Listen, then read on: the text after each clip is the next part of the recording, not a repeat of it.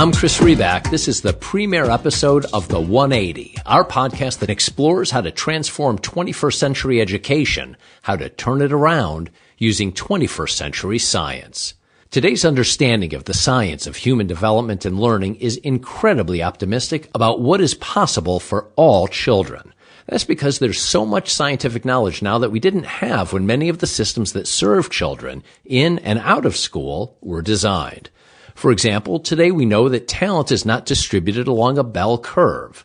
What if we were to apply this new knowledge in new ways? What untapped potential might we see and unleash?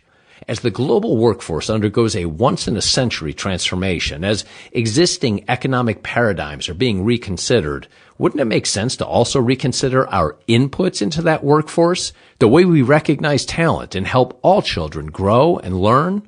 Exploring how to get there is this podcast's mission, so let's get to it. Given that mission, it should come as no surprise that our inaugural conversation is with Todd Rose. Rose is the director of the Mind, Brain, and Education program at the Harvard Graduate School of Education, where he also leads the Laboratory for the Science of the Individual. He's also the co-founder of Populous, a nonpartisan think tank dedicated to equipping all people to live fulfilling lives in an open and thriving society. Rose is also the author of The End of Average and, most recently, Dark Horse, Achieving Success Through the Pursuit of Fulfillment. As Rose writes, to build a great and thriving society, we must get the best out of everyone, no matter who you are or where you're starting from. We're entering a new epoch, he writes, demanding a very different formula for success. Todd, thanks for joining me. I appreciate your time. Hey, thanks for having me. So I'll start with a question that essentially asks you to wrap up your lifetime of research into one response. That shouldn't be too difficult. What is talent, and what makes you believe we all have it? I think talent is a person's ability to convert their motives and values along with their aptitudes into something that is meaningful and valuable to society. And that the reason I think everybody has it is from the science I'm a part of, which is the science of individuality. It's really clear just not only how diverse the sort of skill set and value set is that people bring to the table, but that when you look at how that could be converted into value for society, there's so many diverse ways for that to be true, that it's hard to imagine that any particular individual doesn't have a combination of values and skills that can't be put to use for society in a meaningful way. And I think that the only reason it doesn't look like that is that we've decided in advance that talent is a bell curve and that there's one standardized way to develop it. And when you do that, surprise, surprise, talent looks like a bell curve. And are our systems aligned, and not even just aligned, but designed to look at talent that way and to measure it and to then reward it and to deliver the next level of opportunities? It's more fundamental. Like I say, so I think the most important thing, and it's part of what I've worked on and in the books that I've written are largely about where did this idea of like talent scarcity come from? Like how did we get here? And it's really based on, like, we made a set of assumptions about 150 years ago that human beings could be stacked in terms of a bell curve and on any characteristic you cared about. And importantly, that the idea that the average person was a meaningful thing, right? And that would just compare ourselves to the average person. And so we've done that in all of our society, right? We do it in education to this day. We do it when we hire people. We even do it in healthcare. So now we have this average-based world that is standardized to have one right way. There's one right way to educate. There's one right way. There's a career ladder, like literally, right? Yeah. Like one way forward. And well, guess what? Now we just have to, we know those assumptions weren't true. Like we know it scientifically, we know it mathematically. Like it's just not true. There's no average person. It doesn't work that way. But what you've noticed in fields that have had to make this jump already, so say medicine, like nobody's doing average-based medical research anymore. That doesn't work. We know it doesn't work. And so you get all this improvement in personalized medicine, personalized nutrition, these kind of things. But it wasn't just as simple as like, maybe cancer looks different than this average pathway. You had to get rid of these flawed assumptions that underpin that, right? And when you did, then you got all the breakthroughs. And I think that in the space of education specifically, but then talent in general, we haven't made that jump yet, right? So on the one hand, you could say, look, there's some cool things going on, and if only we just have a better example or a better test. But as long as people hold these assumptions about talent, right, and about potential, those little small wins are never going to combine into that avalanche you need to sort of tip the scales and have a whole different system. There is, as you know and you have written, a standard formula for success, and then there is a dark horse formula. What's the That's standard? right. Yeah, tell me, what are those two? People have no problem saying, first of all, it's comparative, right? You're successful because you're better than somebody else, and then it's like zero sum, right? So like, for me to win, you have to lose, or at least somebody has to lose. So the formula for that is sort of like, be the same as everyone else, only better. Like I have to play by the same rules, do these things, take the same tests, do these things. I just have to do a little better than you. Now that has dominated the American landscape, and I'm only speaking in the country because that's where most of our research is. I don't want to overstate for the rest of the world, but that has been the dominant view of success for most of the industrial era. And the cool thing is that a majority of Americans now reject that. They don't want that. 60% of people across all demographics, and it doesn't have even a huge age skew. It's like really remarkably robust shift where they know this is how society's built and they don't want it anymore. Yeah, that's the definition of success is much more based on individual definitions and individual experiences. So basically when the American public responds, what they say is like, I got to pay the bills. I still want money. Who doesn't want that? That's fine. Yep. I want to accomplish things. I don't want to just sit back. But then they use words like meaning and purpose and fulfillment. That like it matters that they're doing things that matter to them, right? And so I set that up to say, the dark horse aspect of this was this came off of a project at Harvard that I was doing that just like serendipitously ends up converging around the same thing. What I found was I kept running into pretty amazing people, surprise, surprise, right? And these people who were there doing great things often had these really interesting, non-traditional paths to getting there. And I just kind of filed that away as like, that's curious, right? That's interesting. And so then I after the success of End of Average, I was like, well, wait a minute. I want to know more about like these people. Like how did they have success in these, like no one really saw them coming, right? These dark horses.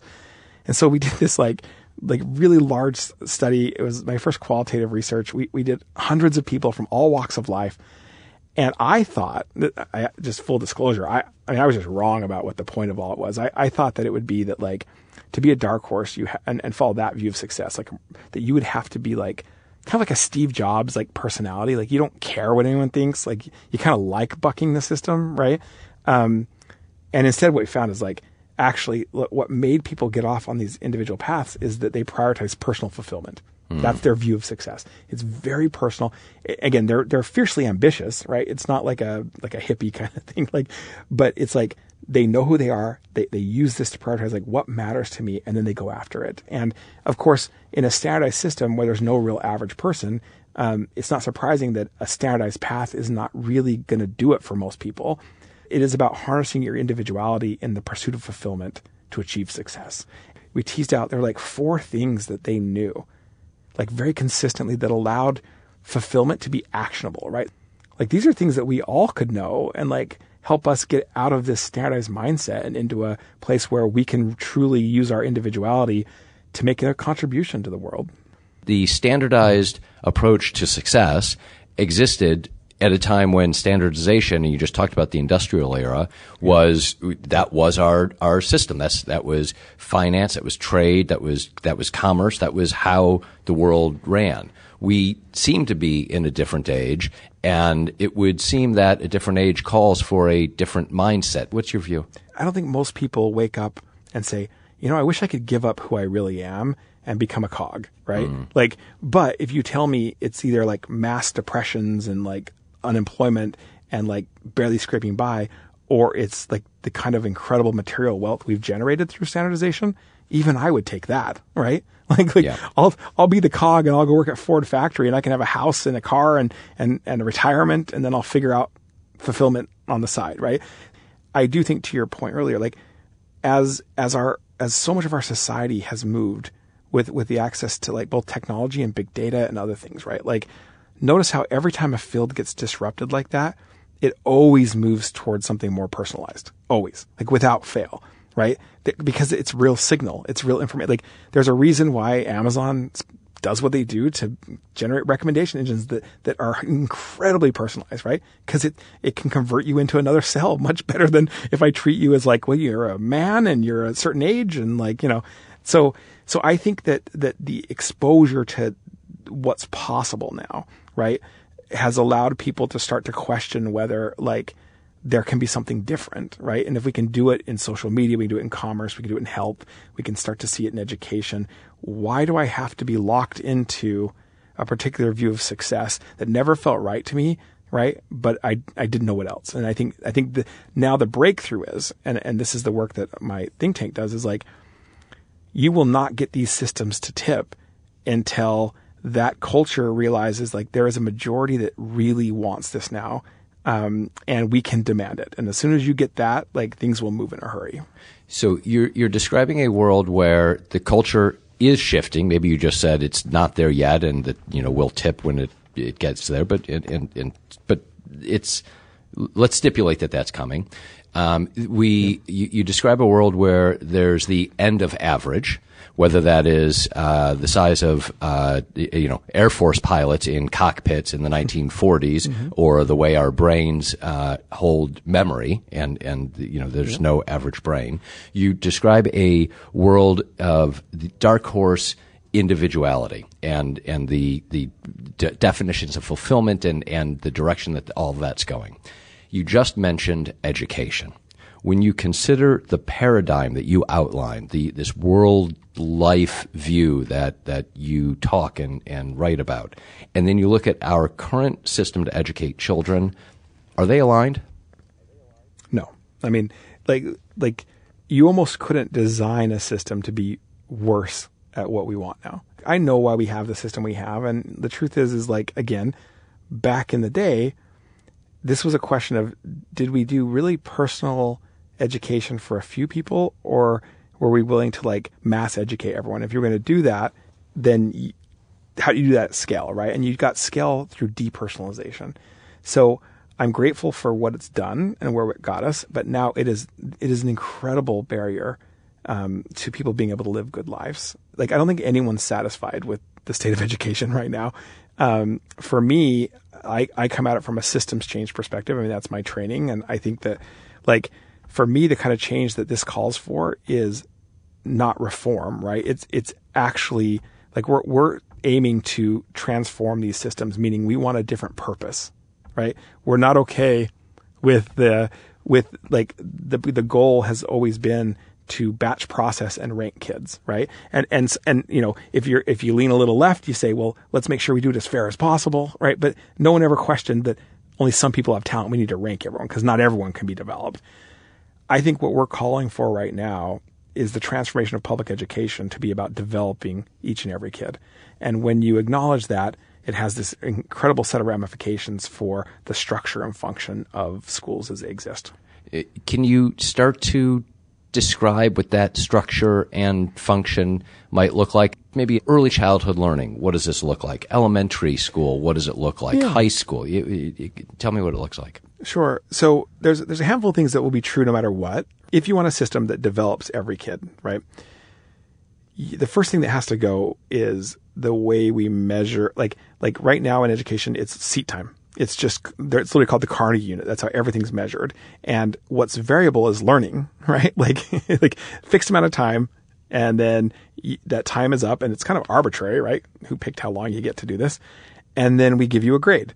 And if you don't fail, we make you go on, right? But like the best predictor of how well you'll do in any one subject is how well you did with the subject before. So background knowledge matters a lot. So a kid that gets like a C- is just going to have trouble in the next class, right? So there's a whole approach to learning called mastery-based learning, right? We've got 40 years of research on it. We know how to do it. It's setting high standards and then embedding as much flexibility in time and approach as you can. It's not unlimited, right? There are real constraints.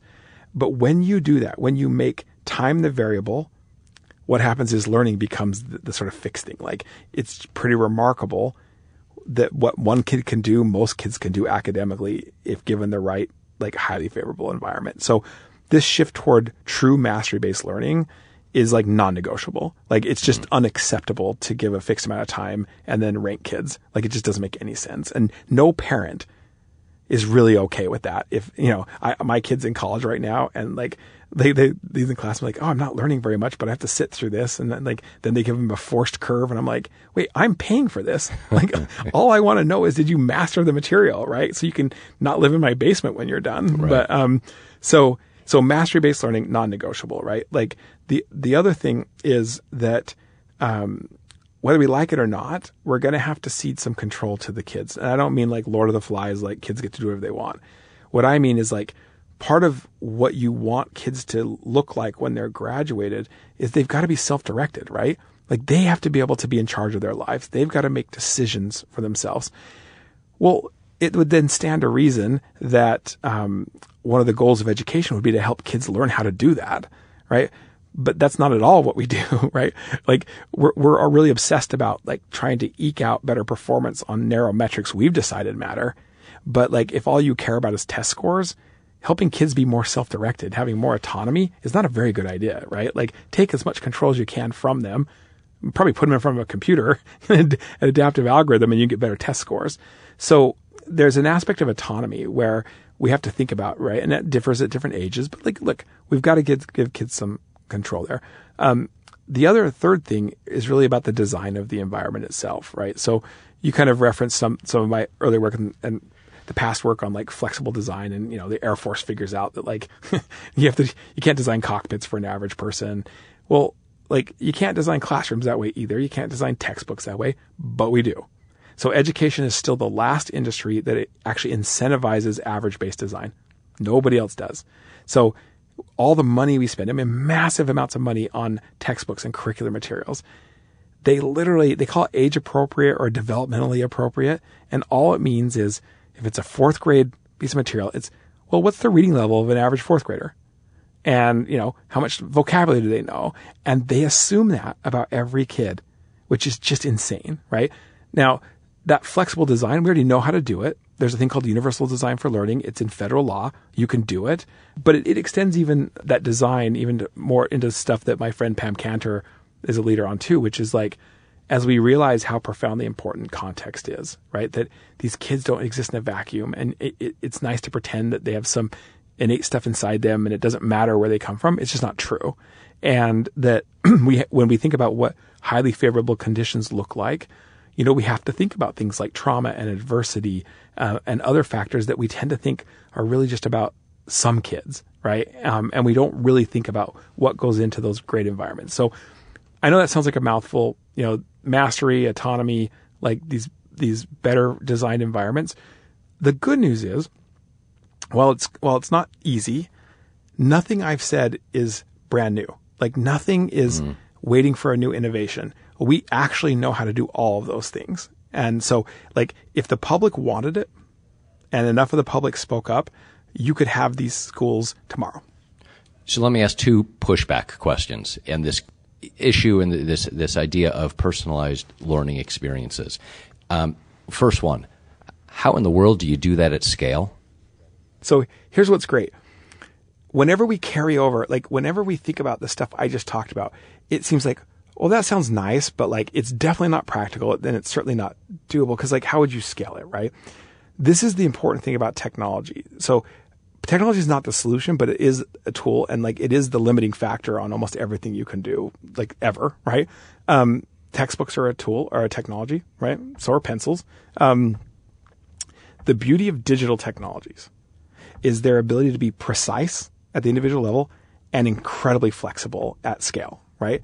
So you think about, like, well, if you would have told me not too long ago that we could bring everybody in the world together to have communications and be able to translate their language in real time through Google Translate, that seems impossible, right? Like, that just seems like fairy tale, right? But we can, right? And so the beautiful thing about this, especially in education, is if you design a really good flexible environment, a curriculum, whatever, scale is pretty cheap. I mean, it's not nothing, but it's like a textbook where basically there's just fixed costs, right? Like it just costs a certain amount to this. Your ability to scale these things. And I will say, I think the best example of this is frankly, the work with Summit Learning, right? The things that CZI is investing in, Chan Zuckerberg Initiative. Yeah. My friend Diane California and Washington. Yeah. Yeah. And here's the thing. So those Summit Learning schools, which are phenomenal, like I would put my kid in one in a heartbeat, that embody everything we're talking about. So when they partner with Chan Zuckerberg, what they're building is this back-end technology with all the curricular materials for free. And I think they're in like 40 states right now, but this idea is that like any school who wants to do this will be able to do it if they want to. And that segues to my second pushback question. You mentioned that education was the last industry to kind of come to an acceptance of personalization and individual approach. Why? What is it about education where the factors are so entrenched? The revolution that you're looking for, man, is it just too much? Yeah. So no, but I'll tell you why I'm super hopeful. And I might sound overly optimistic, but I think I'm actually a realist. I just think positively. First of all, the reason education is the last to go, in my mind, has more to do with market forces, right? It's not a market, right? It's a state-run monopoly. Like K through 12, yeah, you have some private schools, you have stuff like this, but like you don't have the market forces that are so important to pick up on changing preferences and changing interests. Like, so think about all the places that have already gone, right? So like social media, fine, whatever, but commerce, right? Why do these places invest so heavily in this? Well, first of all, because it works. Even if you treated education as business, you lose money for every customer you have. So it's like a lot of these things don't really work there in the same way. Even if you want to do, say, a charter school, you're still tied to the outcomes that the system cares about.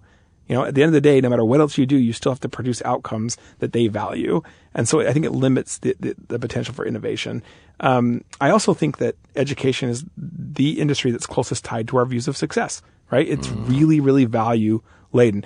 The way you get change, this transformative change, it can't be enough for me to selfishly just want it, right? Because you're asking to change public systems, right? Which means that what matters is how I see other people. Right? Like if I see you as a competitor and I see you as maybe not worth investing in, then for me to say like, yeah, let's change the system. Like, no, I'm going to figure out how to get my thing. Right? Like it's always a better way. So it's really ultimately about how we're going to come to see each other and that view of talent and potential. Like if we see each other as worth investing in and that it's better for us that you win, like better for me that you win, then we can get something. We know from our own data that 60% has some really remarkable characteristics to them. First among them is they have a very positive sum view of success, meaning when we ask them, does somebody have to lose for you to win? Not only do they say no, but they actually think that they benefit if other people live fulfilling lives, right? And when we ask them about talent, this is where it gets just really cool. When we say, we asked people in multiple survey after multiple survey, like what percentage of the American public do you think is even innately capable of being successful in their lifetime?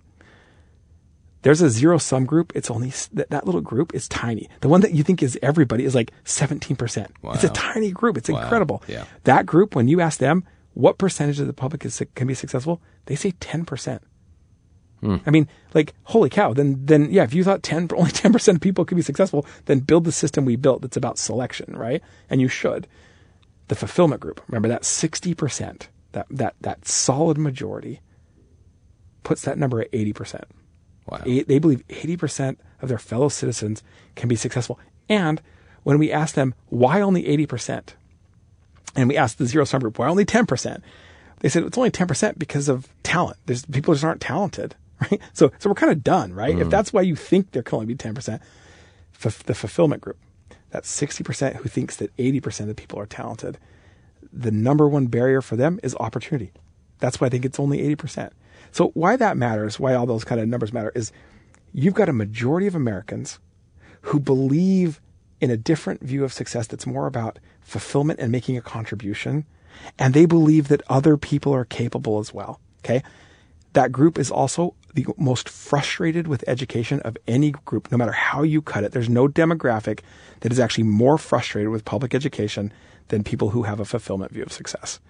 So why this is exciting to me, if 60% of the American public believes this new view of success, and we live in a democracy and a market economy, why is this not the public view? Really? Why, that's a fair question, right? So we dug into that. That 60%, we asked them what percentage of their fellow citizens do you think also share your view of success, right? They think they're a 5% minority.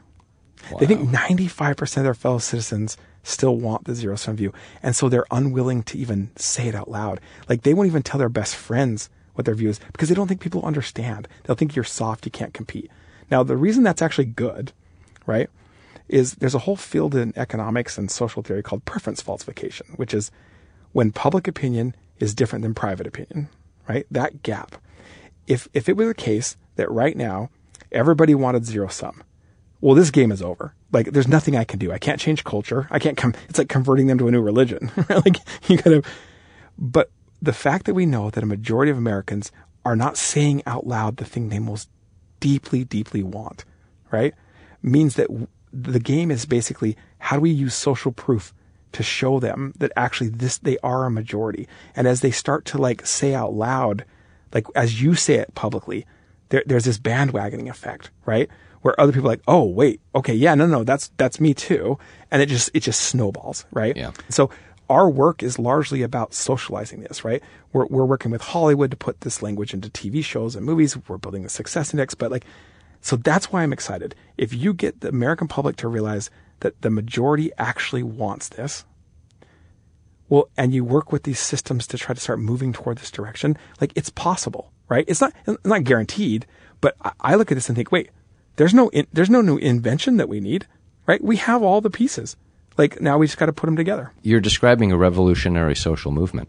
Yeah, absolutely. Yeah. And you know what's great is, look, we live in a democracy and a market economy. It's like the majority gets what they want if they can say it with one voice. And so let's do it. It all forces you to rethink everything. All of a sudden, colors look different than they did before. Yeah. And one of the ideas that you really made me think about redefining is equal opportunity. And that the whole concept of, equal opportunity historically has meant equal access.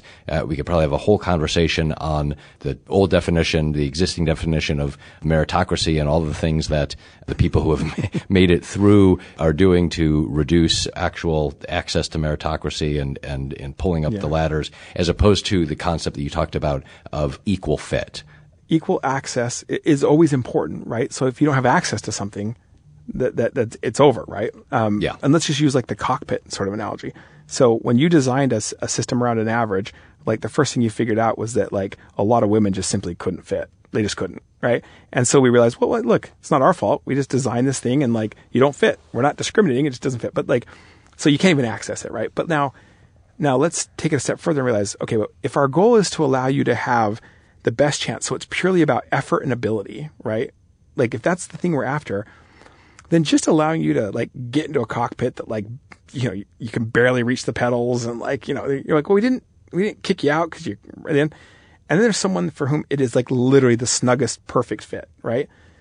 Like the person with the good fit, it really is about effort and ability now, right? That is the driver of like how far you're going to go. And the person that literally has to have like blocks on their feet to reach them, and but that's a real thing. Like as we say, like women who are trying to be pilots, like, you are like you're having to overcome an obstacle that's artificial, right?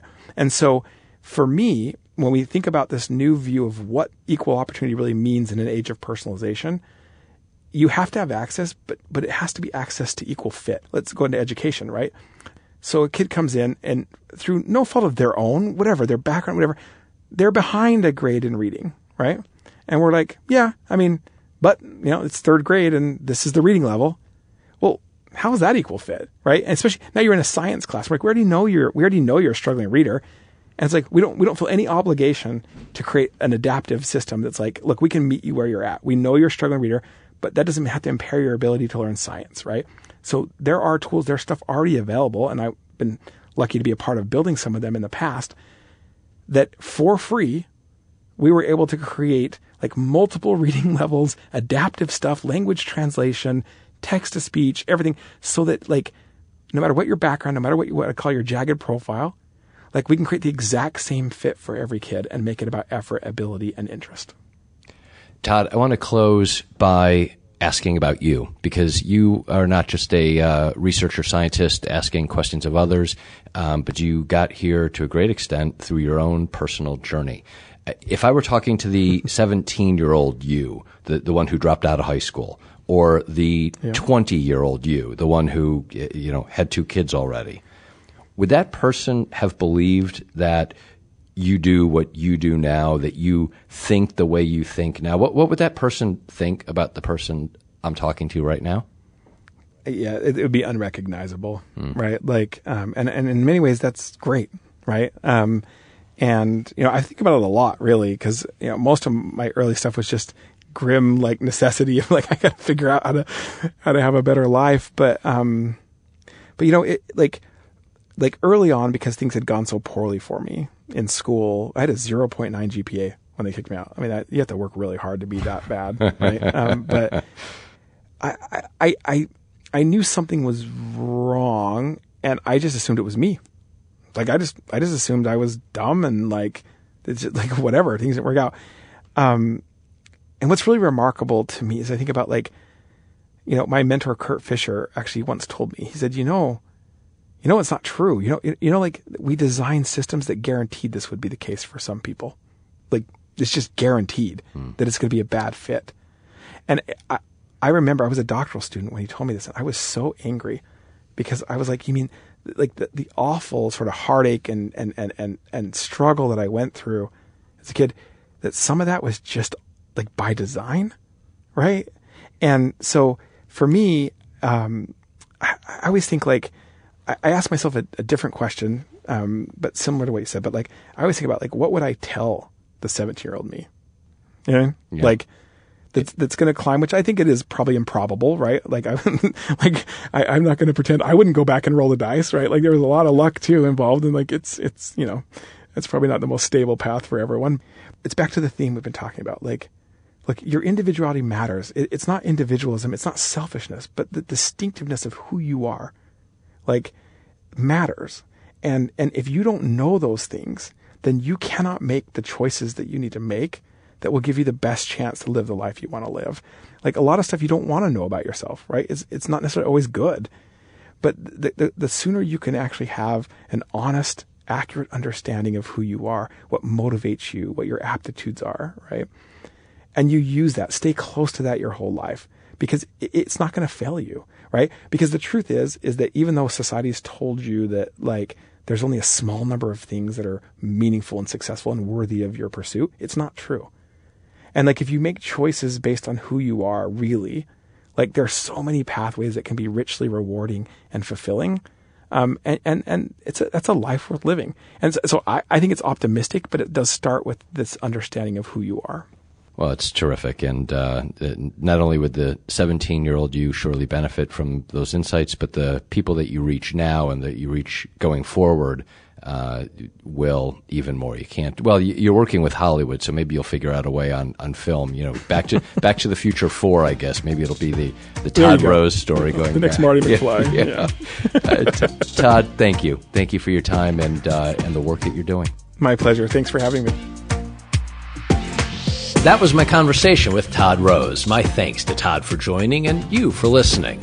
To learn more about how to transform 21st century education using 21st century science, go to turnedaroundusa.org. I'm Chris Reback. I'll talk with you soon.